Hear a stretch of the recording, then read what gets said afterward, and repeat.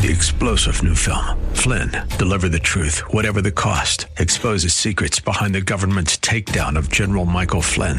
Flynn knew what the intel world had been up to. He ordered the first audit of the use of contractors. This set off alarm bells. He told the truth. He was the most dangerous person for Donald Trump to hire. They had to get rid of Flynn. Flynn, deliver the truth, whatever the cost. Available now. Watch it today. Go to salemnow.com. salemnow.com.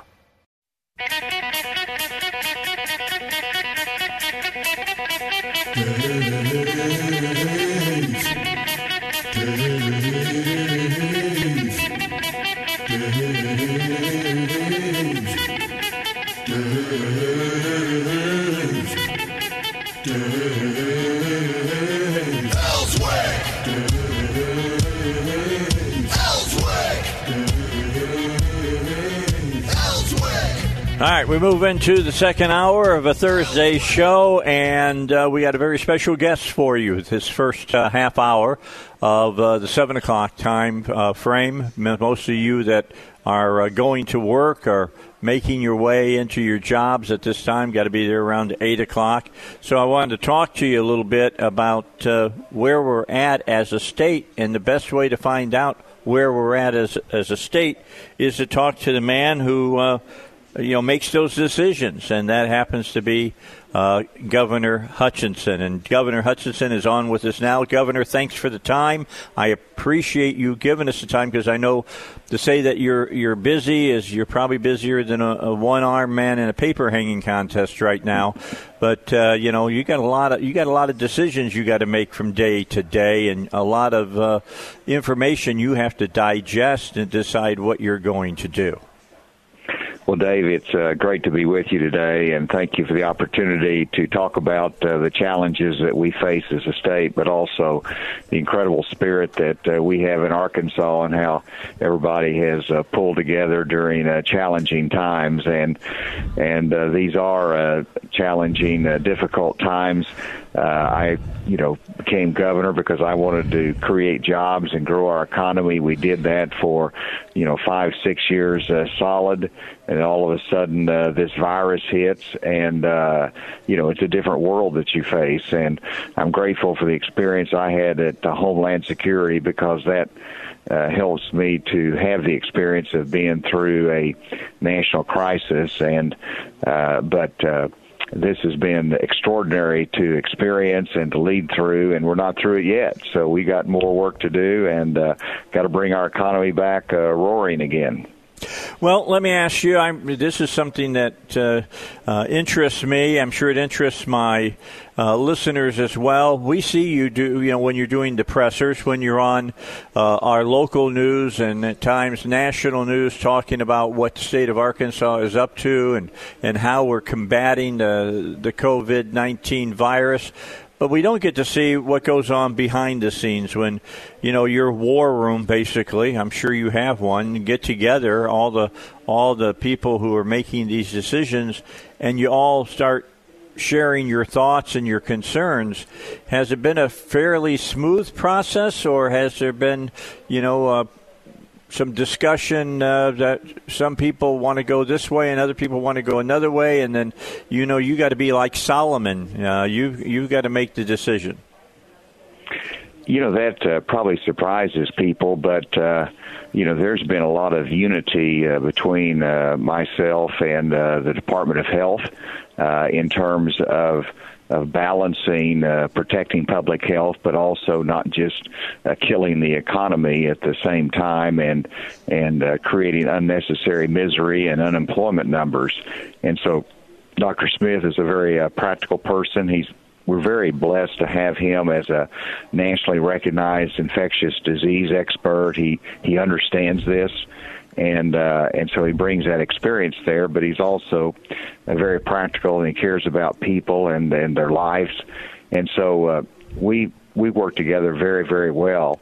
Now, you look at the broader medical community that gives us advice. Sure, there's differencing opinions, and it primarily is how long do you keep restrictions on?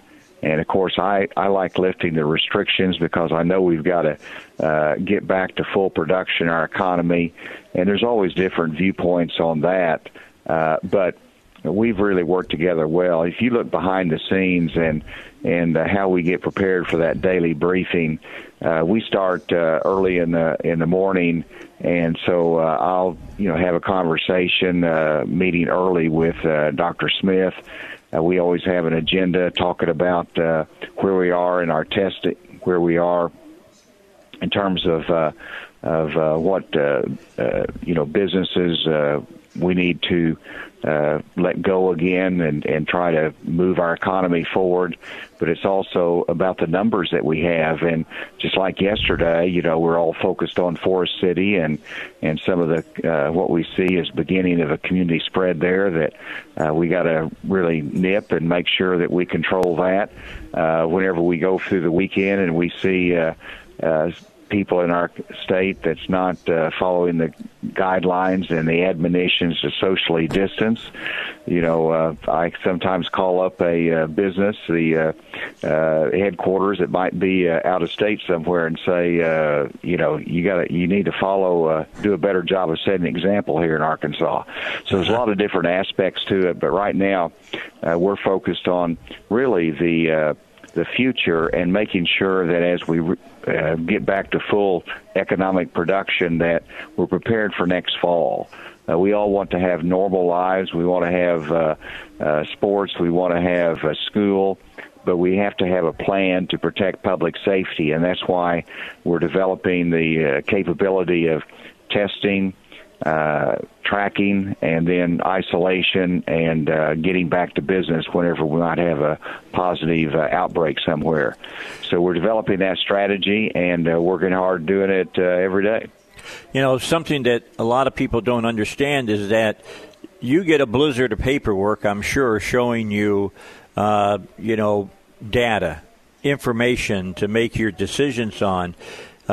How do you keep that data from paralyzing you from making a decision? Some people, it paralyzes. It's so much data, they can't really consume it and come up with a policy that they can work with and the people can work with. How do you make sure you can do that? Well, the key thing is you make a decision. What kills leadership is slowness in making a decision, and you want to be thoughtful about it. You want to get all the counsel and different viewpoints, but then you've got to decide. You got to make a decision. You got to announce that, and you live with the consequences of it. That's how we've proceeded. We don't hesitate to make a decision when we get all the information. The frustrating part of it is that there's so much in this fight that's out of your control. There's a lot that you can control, but for a long time, the first challenge was just getting the resources to do adequate testing, which are the reagents. And so I found myself on the phone very consistently with the White House and with our task force in Washington, trying to get more resources for Arkansas. We've actually solved that problem, and now you focus your data on trying to get to phase 2. We have met the criteria to opening our businesses, lifting the restrictions, and let me emphasize that I took a lot of heat, but we did not do a shelter in place. I want to talk to you about that. Let me jump in. You took a lot of heat from the national media. I know you were doing a lot of interviews on national media, and they were attacking you being one of only 8 states that didn't have a hunker down in place kind of order. And you said that it just wasn't necessary in our state. Our state was different. What was different about us? Well, of course, we don't have the density of population that they have in New York, but I'm not sure that the shelter in place just didn't make any sense for us. And I don't want to be critical of another governor and the decisions they make that are unique to them, but I don't want to create another 100,000 unemployed unless you're going to get some benefit from it from a public health standpoint, and the data was never there to support that. And so once you make that decision, you've got to fight through all the criticism because there was the national pressure. I mean, it was the pressure from the comments of Dr. Fauci, who I love and who likes what we're doing here in Arkansas, but he made comments that he didn't understand why everybody didn't shelter in place. Right. And so that, built pressure not just nationally, but here in Arkansas too, because people in Arkansas were afraid. They saw what was happening in New York, and they said, why aren't we doing that? We need to do that. And so there was a lot of pressure to do it, but I followed the science, and I followed what made sense to do. And we did a lot. We targeted our closures to those in-person businesses, but we didn't close all the retail shops. And it's really funny now that, we're all moving back and lifting restrictions, everything. People say, well, why isn't this shop open? Well, I never closed them. It's just that they closed themselves because of a lack of consumer demand. And that's what you see happen to the marketplace. When people have the facts, they start making good judgments as to where they want to go and how safe it is. And businesses make good judgments as well. So we got a lot more information out there now, but we took a lot of heat, but we made the right decision for Arkansas, and I think it'll allow us to come back quicker economically. All right, we got to take a break. Let's do that. Let's get to our traffic and our weather, and then we'll be back and continue our discussion with the governor. I'd like to talk to you about unemployment and where we're at in the state. We're expecting to hit somewhere around 36 million people unemployed in the country today. When the numbers come out, that is very near being the percentage of the Great Depression. We'll talk about all of that when we get back here on the Dave Ellswick Show. Our special guest, Governor Asa Hutchinson, on the Dave Ellswick Show. Traffic is right now. All right, back with the governor. Governor Asa Hutchinson is our special guest this half hour. Coming up in the next half hour, State Representative Brant Smith is going to join us. We're going to be talking with him. Governor, unemployment has kind of a death grip on the country right now. We're expecting to see another 2.5, 2.7 million people have applied for unemployment this last week. We're up close, and after that report probably will be at 36 million unemployed. That is a very serious place to be here in this country. How are we here in the state of Arkansas? Can you kind of bring us up to date specifically for our state?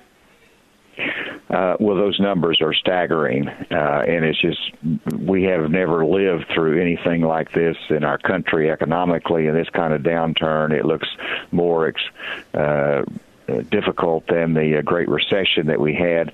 In terms of our state, we're going to beat what those projections are. People are going back to work. They're hurting and they need jobs, and there are some jobs that are available out there. And so this is different when the whole economy collapses, because even now you look at Amazon's building a facility here in Little Rock. That's ongoing. They're hiring. Right. Walmart and different companies are doing well in this environment. The food processing, all of those are so essential for us, and they're doing well. I saw today that Michael Packo, an Arkansas economist, predicted our state unemployment would reach 17%. Now, I think it's too early to know. I hope it doesn't go that deep and that far. The national unemployment rate is predicted to be 19.6%. So Arkansas is predicted to beat that national unemployment, but I want to even do better than that, and I hope that we don't reach those levels. We had last week about 90,000 unemployment checks go out. We have over 100,000 unemployment checks that will go out each week, and it has increased a little bit, but I expect that to flatten out.